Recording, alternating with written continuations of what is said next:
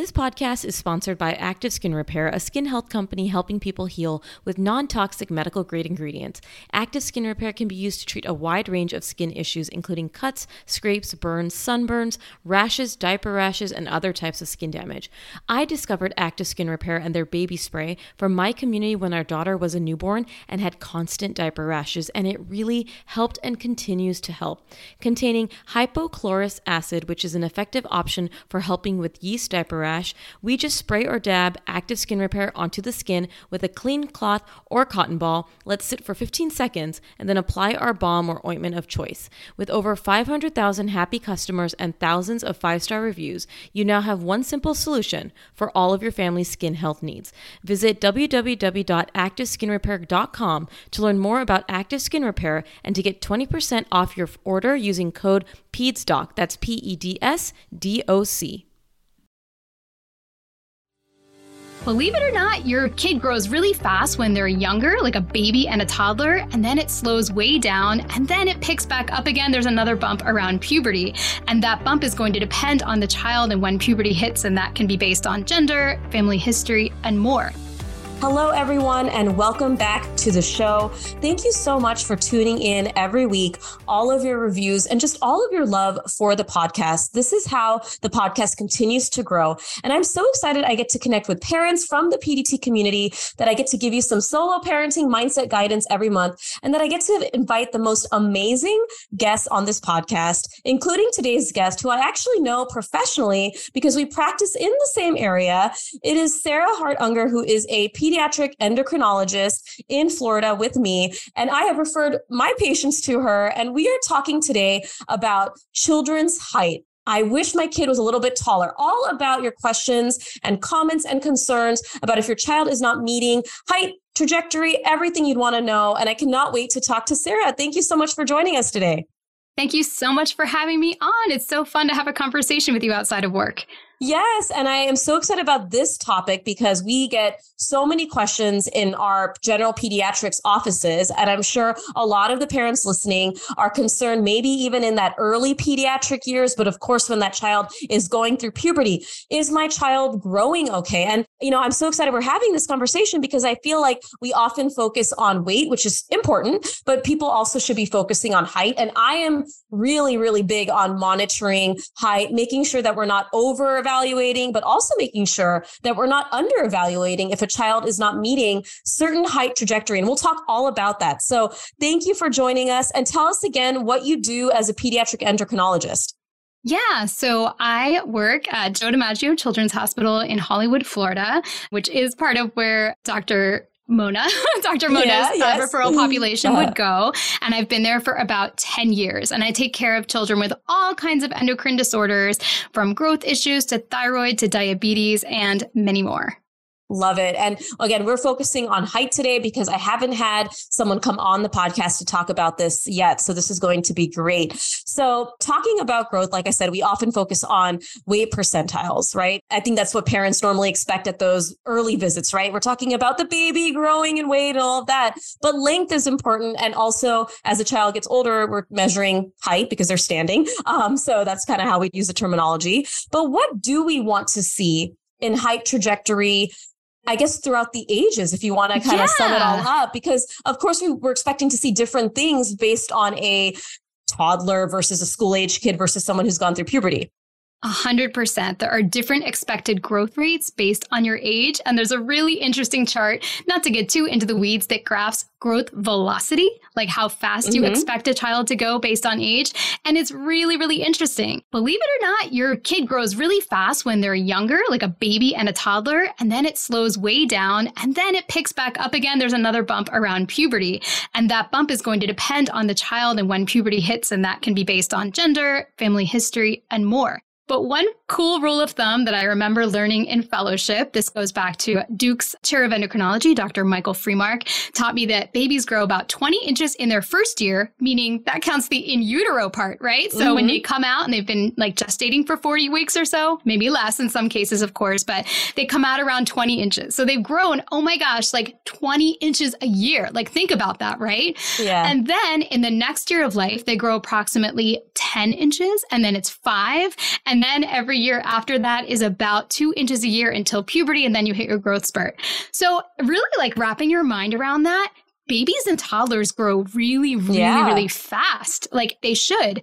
You know, in pediatrics, we think about vital signs, right? We think about how rapid is the heart rate and how is the kid breathing, but height and weight are really, really important vital signs to look at as well, although they have to be taken into context to generally assess how a child's health is going. Love it. And like I said, we both are so important, and we tend to only focus, when I say we, pediatricians are focusing on both, but parents usually listen to that weight, especially because that's what they're used to for newborns, right? Like, oh, your baby's gaining weight, you know, breastfeeding, formula feeding, all of that. But like you said, both are really important. And I love this. So 20 inches goes down to 10 inches a year, 5 inches a year, 2 inches a year. To clarify for people listening, the 20 inches a year is in that first year. So up until 1, right? Yes. 20 inches a year. I mean, that's kind of an estimate. It's probably not exactly. It's probably slightly more than that, really, because if you're starting from 0 and then you're pregnant for 9 months and your baby is 20 inches at birth, there are probably a couple more inches by the time they are 2 months old. And so, yeah, just think about that growth rate. It's pretty astounding. Yeah. And so when we are looking at all this, when should a parent evaluate their child for height if it's not meeting that certain trajectory, or other, besides those, you know, the ballpark numbers that you gave, are there other things that, you know, a parent should be talking with their pediatrician about in terms of height trajectory and growth? Yes. So that is where percentiles become really, really important. There's nothing inherently better about a child growing along the 10th percentile versus a child growing along the 90th percentile. And I want to emphasize that, as that's something we'll talk about later in the episode as well. But it is concerning if a child initially is at the 90th percentile, let's say for the first year of life, and then all of a sudden is dropping down, crossing multiple percentile lines. Crossing a percentile line between visits isn't necessarily something to get totally freaked out about. In fact, sometimes kids grow more related to their nutrition in the first year of life, and then they kind of follow more of a genetic trajectory. So if parents are pretty small, but you've got like these big, chunky, big eater babies, they might be expected to be a little bit bigger as babies and then kind of fall in line into their familial growth curve. And for that to happen, you're going to see some gradual dropping in percentiles, but it shouldn't be multiple percentiles being crossed over between visits. Like between that 6-month checkup and like that 9-month checkup or whenever the next one is, you would get alarmed if you saw the baby go from 70th to 30th. However, there's nothing alarming at all for a baby that's on the 25th staying on the 25th. So it's all relative. It's that big drop from percentile. Yes, a big drop in percentile. And conversely, a big increase in percentile can actually be concerning as well, depending on the age. Like if we're talking about a school age population in a child that hasn't, not really in the age where you'd expect them to be hitting puberty yet, a really big increase in height percentile could mean that they're experiencing signs of early puberty, or that something else is going on more rare, like a thyroid condition could present with that, for example. I love it. And we're going to go over the workup and all of that and things that we're kind of looking for from a medical standpoint when height is not being met in terms of the trajectory that we're looking for. What about like a lower percentile child? So I know you said that we're okay if a child is like on the 10th and tracking there, but what about if a child is under the 3rd or 5th percentile, but they're, you know, happy, developing great, overall things are good? Do we get concerned of lower percentile children, even if they're trending okay? I think we definitely have to take things into context. And that means looking at a number of things. First of all, what's the kid's health background like? Is this a baby with a congenital heart defect where we kind of understand why they might have started out smaller and are growing more slowly? In that case, following the 3rd might be awesome for that child. Also looking at the parents, you know, is mom 5 feet and dad 5'5"? In that case, I wouldn't expect their kid to be hitting the 50th percentile. That would be weird. That kid might be expected to grow at the 5th or even 3rd percentile. So if there's a genetic component that makes sense, or maybe you have, you know, 5 kids and all of them have been late bloomers and they've been kind of trailing the bottom of the growth chart, then I wouldn't worry. However, I would say even if they're growing at a normal rate, if it just doesn't seem to make much sense, then I think some evaluation does need to happen. And I have seen in my practice, I can think of one patient in particular that I followed for a few years. Mom was very tall, like 5'11", and dad, I think, was like 6'2". And this little boy was kind of tracking basically like on the growth chart, but barely keeping up with the fifth. And at some point I was just like, let's just do a test to look for this child's growth hormone production. And that child did turn out to be growth hormone deficient. And then, as we'll talk about later, received some treatment. So in that particular case, it wasn't just late bloomer, although that can be it too, especially if there's a family history of one of the parents going through late puberty or having a late growth spurt. But if it just doesn't fit with the picture that you'd expect, and especially looking at the parents and any other family members, then I think it warrants at least some investigation either by your general pediatrician or referral to a specialist like an endocrinologist. Love it. And I know we'll get into like when that referral should take place, but what is done, I guess, maybe at the pediatrician's office? I know it depends on maybe people who are listening, depending on your pediatrician's capability or, referral process. What is that workup that's done then if we see that, okay, there's a concern here in terms of any imaging, labs, where would we kind of start with the evaluation? Yeah. So first of all, I'll say as a specialist, I'm totally fine either way. If the pediatrician just feels like, you know what, I'm concerned enough, I just want to send this child to be seen and I'll let them order what they want to order, that's completely fine with me. All I really need is an accurate growth chart. That's the most important thing.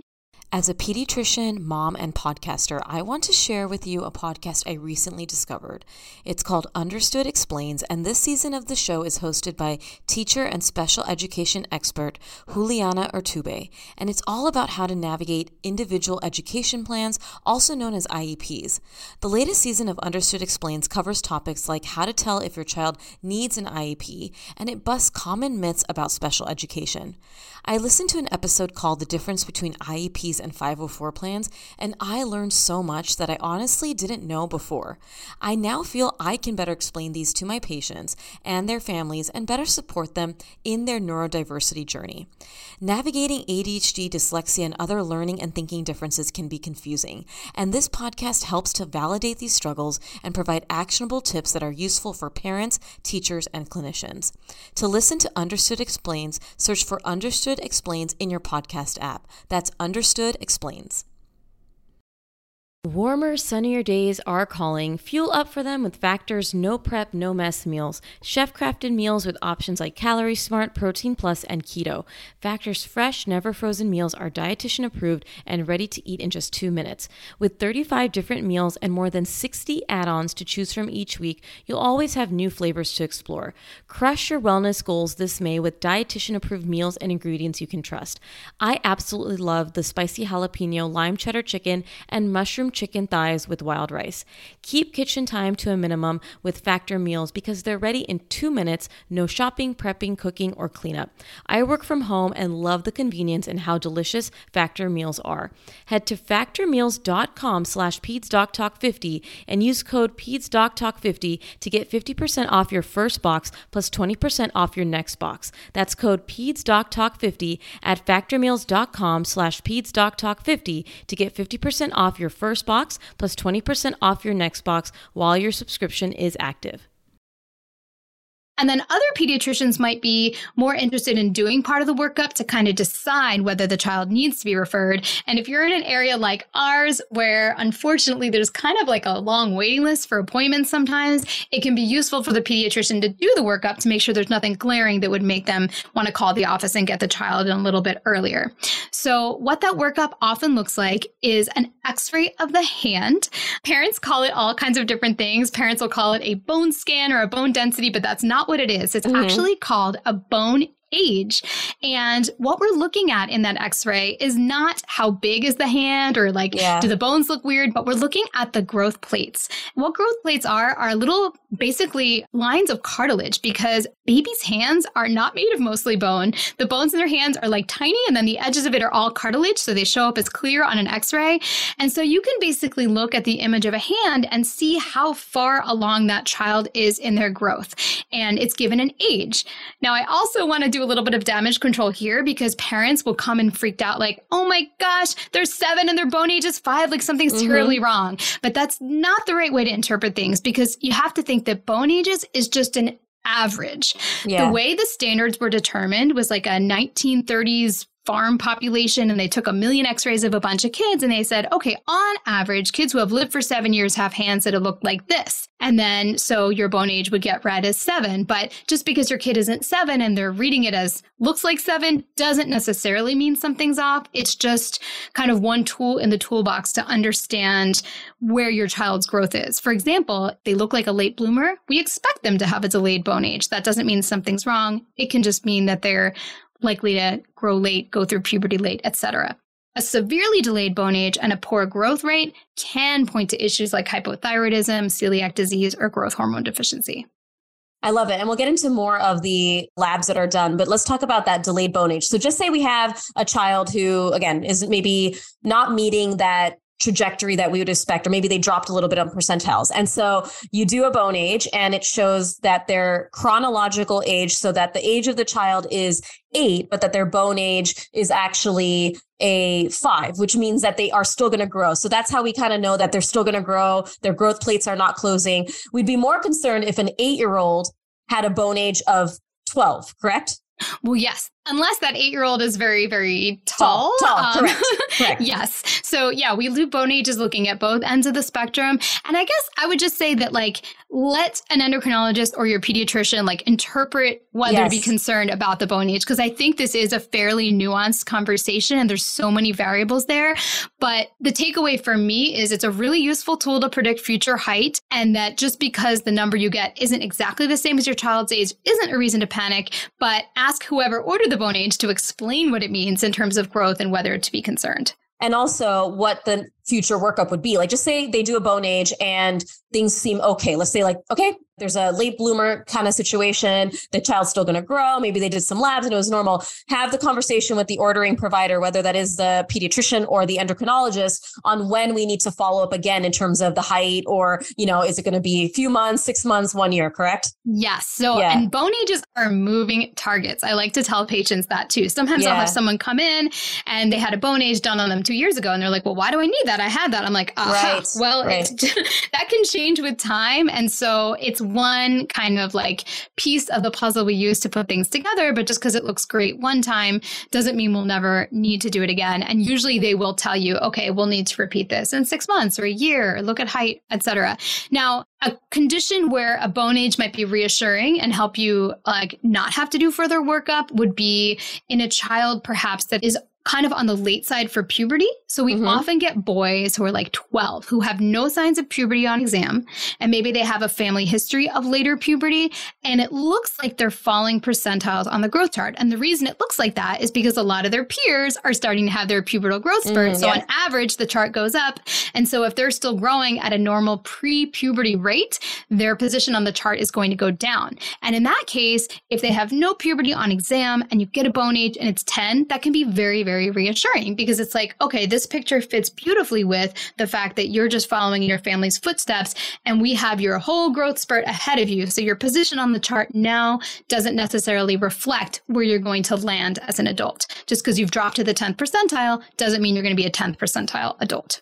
Yeah. And like you said, it's such a nuanced discussion looking at the big picture of an exam, right? Like you said, you need to know what age is the child, what is their pubertal status? If we're talking about certain developmental characteristics there, because that does play a role in the big picture of evaluating, hey, do I need to be concerned more? Do I need to evaluate further, and all of that? Yes, exactly. Yeah. And family history can be really, really helpful too. I worry a lot less about delayed puberty when I hear the parents say, oh yes, I had my growth spurt in 12th grade. And the mom says, I had my period at age 16. And then you're like, okay, well, you came into this honestly, and that's okay. Love it. And so you mentioned already some of the medical stuff. You mentioned celiac, thyroid. What labs would be done in a workup of any height concern? Yeah. So the general kind of screening panel that I typically order or tell the community pediatricians to order is a complete blood count, just to kind of look for anything like iron deficiency or just sort of something unexpected. A BMP, at least to look at kidney function, thyroid function test, so usually a TSH and free T4, a celiac panel, something called a SED rate, which just looks for generalized inflammation. That might be helpful to figure out if somebody had like a rheumatologic disease or inflammatory bowel disease. And then 2 growth factors called IGF-1 and IGF-BP3. These are both made in the liver in response to the growth hormone that's produced from your body in the pituitary. Now, parents often say, well, why, if you're worried about growth hormone problem, why didn't you just measure growth hormone? And the reason is because growth hormone is released in kind of a secretory pattern throughout the day, meaning some minutes of the day it's going to be really high and many other minutes it's going to be 0. And so you can't count on any one blood draw capturing really the essence of what's going on with a child's growth hormone status. So these growth factors are released kind of in proportion to how much growth hormones is being released. So they're more stable surrogate factors that we can look at to kind of gauge if that is a diagnosis in question. Very good. And I love having this conversation so that people know why it's important that we're monitoring these things, right? Like, we're not talking about weight, but if a child's weight is going out of their trajectory, right? Like maybe they were on the 20th percentile, now they're on the 90th, or we're talking about height here. Same thing, jumping like across the multiple percentiles. It is so important that we know and are monitoring these things. And I go back to this because that's why well visits are so important. Like, I have some families who are like, oh, I don't, things are well and going like I have no questions. So why do I need to bring my child in for checkups? And I'm like, because we have the graph, like we see everything to look at that big picture, to know that everything's going okay. Because I have had it where sometimes children will come in and they missed 3 well visits, whatever reason, right? Like maybe family was moving around or whatever. And then we miss maybe like a prime opportunity, maybe that pubertal age where we could have maybe intervened, which we'll talk about things like growth hormone, because that kind of stuff like may need to be done earlier than later, right? Like if a family decides to do something like growth hormone, if their child is not meeting certain height trajectory that we want, that needs to be done before their growth plates close, correct? Yes. I just want to be very careful because you said if the parents want to do growth hormone, and that's not exactly the wording I would use. Yeah. If a child needs growth hormone or qualifies for growth hormone, and I can definitely go into detail of what conditions would warrant that, then yes, you would need to treat prior to growth plates closing. And just as important, although sometimes I feel like parents forget, we don't want to miss a condition that could affect the child's health in other ways, such as, again, like celiac, worst case of brain tumor, hypothyroidism. Like when I say growth is a vital sign, yes, one thing that can cause poor growth is growth hormone deficiency, and growth hormone can be a helpful Band-Aid, but not every kid who's growing slow, that's not always the reason. We need to look for other underlying reasons why that might be the case. Well, yes, thank you for that clarification. But I've had some situations where a family, even if they qualify for like seeing an endocrinologist and working on their height, they don't want to see one because they're like, hey, I'm fine. Like they refuse. So that's what I'm saying. Like a family wants to pursue that is that, yes, you're right that there are guidelines to growth hormone and all that, but some people refuse care. And so just want to, I wish they wouldn't though, because again, like we're not necessarily going to recommend treatment, right? But you want to do the workup to make sure there's no underlying health issue. Although I get it. If parents are both short and the child is just very short and is growing appropriately, then that's another story. And growth hormone can be used in non-growth hormone deficient individuals if they meet certain criteria. So I think that's more what you're referring to, like a child with what we call idiopathic short stature that's kind of growing at a normal rate, but a very low percentile. And I guess I will just clarify what that is. So technically ISS is approved for children beneath the negative 2.25 standard deviations for height, which equates to about the first percentile and a predicted adult height for girls below 4'11" and for men below about 5'4". Becoming a new mom does not come with a manual, but I'm trying to get as close to it as possible. Are you expecting a baby or know somebody who is? Make sure to grab my first-year course, The New Mom Survival Guide. The on-demand course contains modules covering parenting in the first year, newborn feeding like breast and formula feeding, newborn sleep and infant sleep, introduction of solids, safety, baby care how-tos, developmental milestones, teething, and so much more. With videos and printables, you will feel supported through the first year. The course also has a roadmap that takes you through what to expect visit by visit so you can feel more confident and calm in the choices that you make and the stages that you'll go through during your baby's first year. By purchasing, you also get access to our Facebook community to troubleshoot issues or concerns. It also makes a great gift that can support a new mom through her motherhood journey. Check out the New Mom Survival Guide by visiting pedsdoctalk.com and searching our popular courses. No one told us the truth about parenthood. Why? This is the podcast everyone needed before they had kids, because now that those little ones are here, there is a lot to unpack. I'm Rachel Shepardota, and I am your host for the podcast No One Told Us, where we tell the truth about parenting and let you in on all the stuff you really should have known about before having kids. I am the founder of Hey Sleepy Baby, but this podcast is so much more than sleep. We'll be diving into all the topics that you really care about and need to know while you do your best job raising those adorable, tiny humans.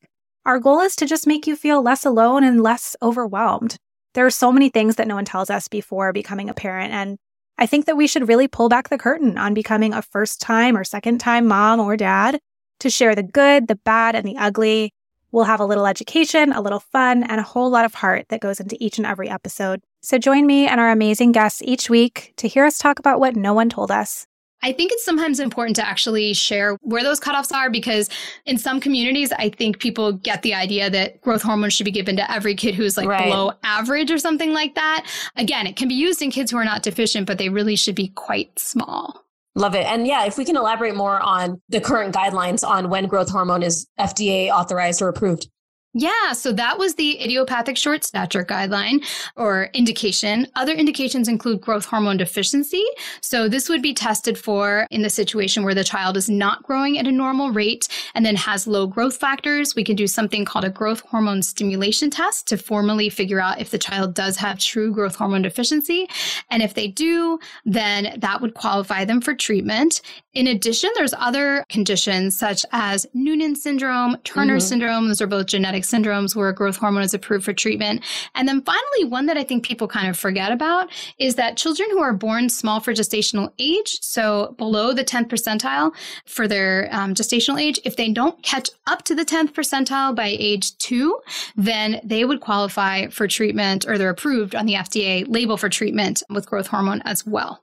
I love this. And like Dr. Sarah said, if you are concerned about your child's height, it doesn't necessarily mean that there's going to be this big intervention that needs to get done. But at the very least, we need to monitor the height, or at the very least, we need to do imaging, lab work. But that's all discussed in a clinician-patient relationship, discussing height, trajectory, what's going on, familial height, which we talked about already, asking the parents' height and, when they went through puberty and all of that. So it is so important. It is a big conversation to be had with a lot of nuance, like we've already discussed. So I love this conversation. And obviously, just to be completely clear, if you're going into growth hormone, you're by then probably seeing an endocrinologist. I know there's some doctors maybe in rural settings that prescribe it as a general pediatrician, but typically pediatric endocrinologist is the one managing growth hormone and all of that in the United States, is from, my experience as well. Yes. And there's actually even guidelines put out by the Peds Endo Society. Well, maybe they're biased, but they do suggest that growth hormone management should be done by a pediatric endocrinologist. So that would be the specialty you would go to for that. Yeah. And you already mentioned, obviously when that we would evaluate things like that, but you also briefly alluded to when a family would see an endocrinologist, but to kind of reiterate that. So if a family is concerned, when should they see their pediatrician? When is it time, in your opinion, to say, hey, pediatrician, we should take a look now? Yeah. So if the child's percentiles continue to drop and you feel like that doesn't make sense, or if you notice your kid is routinely the smallest child among their peers and it just doesn't make sense for your family, I think it's worth it to go see a pediatric endocrinologist, even if it's just for reassurance. Because one thing that we're a little bit more equipped to do than general pediatricians is do a predicted adult height, looking at bone age and the growth rate and the child. And so sometimes that can be really helpful for families. Maybe the pediatrician has said, I think you're fine. I think you're fine. And maybe they are fine, but we actually have an algorithm that we use pretty commonly where we look at the bone age and the child's height, and we can actually say point blank to the family, okay, your kid might be at the 5th percentile right now, but she actually has a predicted height of around 5'4". And for your family's genetics, I would expect 5'3" to 5'7". So, this is normal. And then the parents are often really, really relieved to get like a more specific prediction, as well as just like a more thorough, just to make sure that like nothing's being missed. So we see that all the time. We expect to see it and we don't mind it at all. So if you're just worried, visit after visit with your PCP, just don't worry. We have a lot of self-referred parents and we are happy to do an initial evaluation. Yes, have the conversations, advocate for your child. And like Dr. Sarah said, if anything, you're just getting reassurance if it's not anything that needs to be done. But I do think this is a very important conversation. Height monitoring, weight monitoring is all part of, like you said, vital signs and can really give us insight into if this is something that needs intervention. Like you said, I want to reiterate again, going back into, is there something medical that needs to be evaluated that we've missed? I have caught some celiac disease from lack of growth. And so I think it's a very important conversation. And that's something we caught as general pediatricians, that we didn't actually need to send to an endocrinologist. We were actually just sent to GI, confirm the celiac disease and manage that. And then we saw growth come back. So it's really a fascinating thing. And it's so important, like we've talked about already, to have that sort of discussion and the big picture analysis of what's going on when we approach height.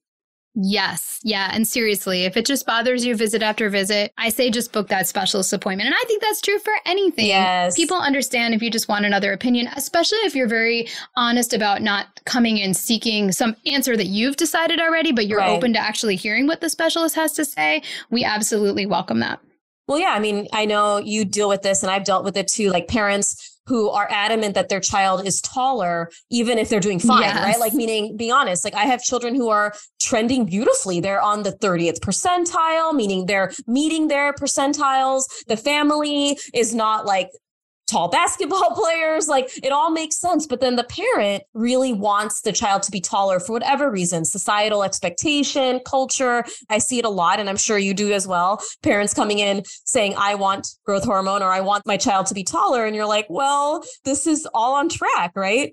Right. I mean, we're very clear about like that little speech I did about what the indications are. Yes, I give that one a lot. And I always tell parents, look, I'm happy to look for a reason that your child needs treatment. But if I can't find one, then, you know, it's not to your child's benefit to be given a medicine for years that is most likely safe, but which we don't have long-term, large population data on, especially for kids. You know, all the studies are done on kids that qualify for treatment. So it's not necessarily fair to extrapolate a child who doesn't qualify and assume that it's safe for them as well. So you know, I don't know the answer to this because I don't have a patient on growth hormone currently in my practice, surprisingly, but how often are they taking the injections? Oh, that's a great question. So it's every night. It's a tiny needle, like the size of an insulin needle. And most of them have really fancy, nice pen devices. Nice. And there is one weekly growth hormone that was just FDA approved. It is not covered by every insurance plan, but I do have a couple patients on that as well. It's a bigger needle. So my patients tell me that that one hurts more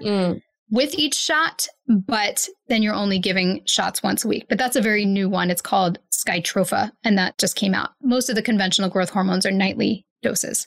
Well, this is another reason I love having specialists on my podcast, because you all are up to date on the new meds, right? Like you just taught me something because I didn't know that there was a new weekly med, because unless I have a patient, general pediatricians kind of know when to be concerned. And then we utilize the resources of our specialists if we need that more personalized care of something like this. So I love it. I just learned something new and I appreciate that.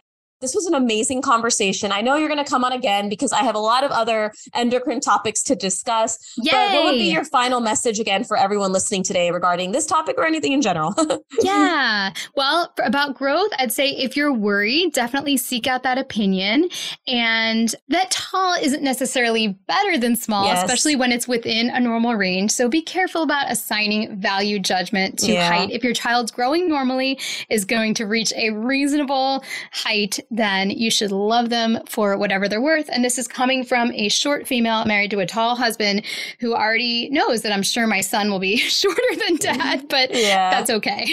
Wow, what a great final message, because like going back to parental stress about height, like the genetics are just not there. Like it's okay. That's who we are. And it's sad. I mean, even for more so males than females, there's a gender kind of expectation of like, okay, well, males, you know, they need to be this height. And I see that often, and it's a sad reality. And I love that final message because it's an important one to know for all things related to our kids, not just height. We get these children and they are who they are. And we really have to kind of recognize that, accepting them for what they are and what they bring to the table. And that includes how they look and their height and their weight, and knowing when to be concerned is so important, which I know we talked about in detail on this episode. Oh my gosh, I love that. And where can everyone find you? Because I know that you also have your own podcasts that have nothing to do with endocrine, but tell us more where people can stay connected, not only about endocrine stuff, but just about everything that you put out into the world, because I would love to hear more about that too.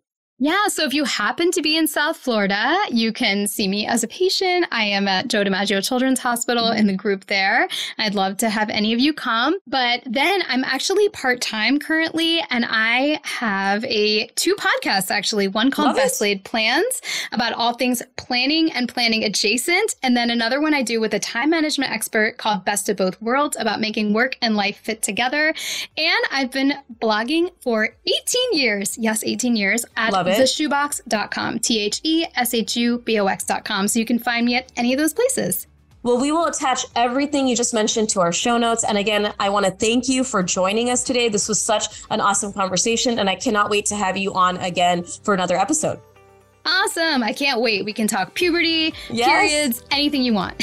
Yes. And for everyone listening today, make sure, if you love this episode, to leave a review. Thank Dr. Sarah for her time and all the valuable information. And I cannot wait to talk to another guest next week. Thank you for tuning in for this week's episode. As always, please leave a review. Share this episode with a friend. Share it on your social media. Make sure to follow me at PedsDocTalk on Instagram and subscribe to my YouTube channel, PedsDocTalk TV. We'll talk to you soon.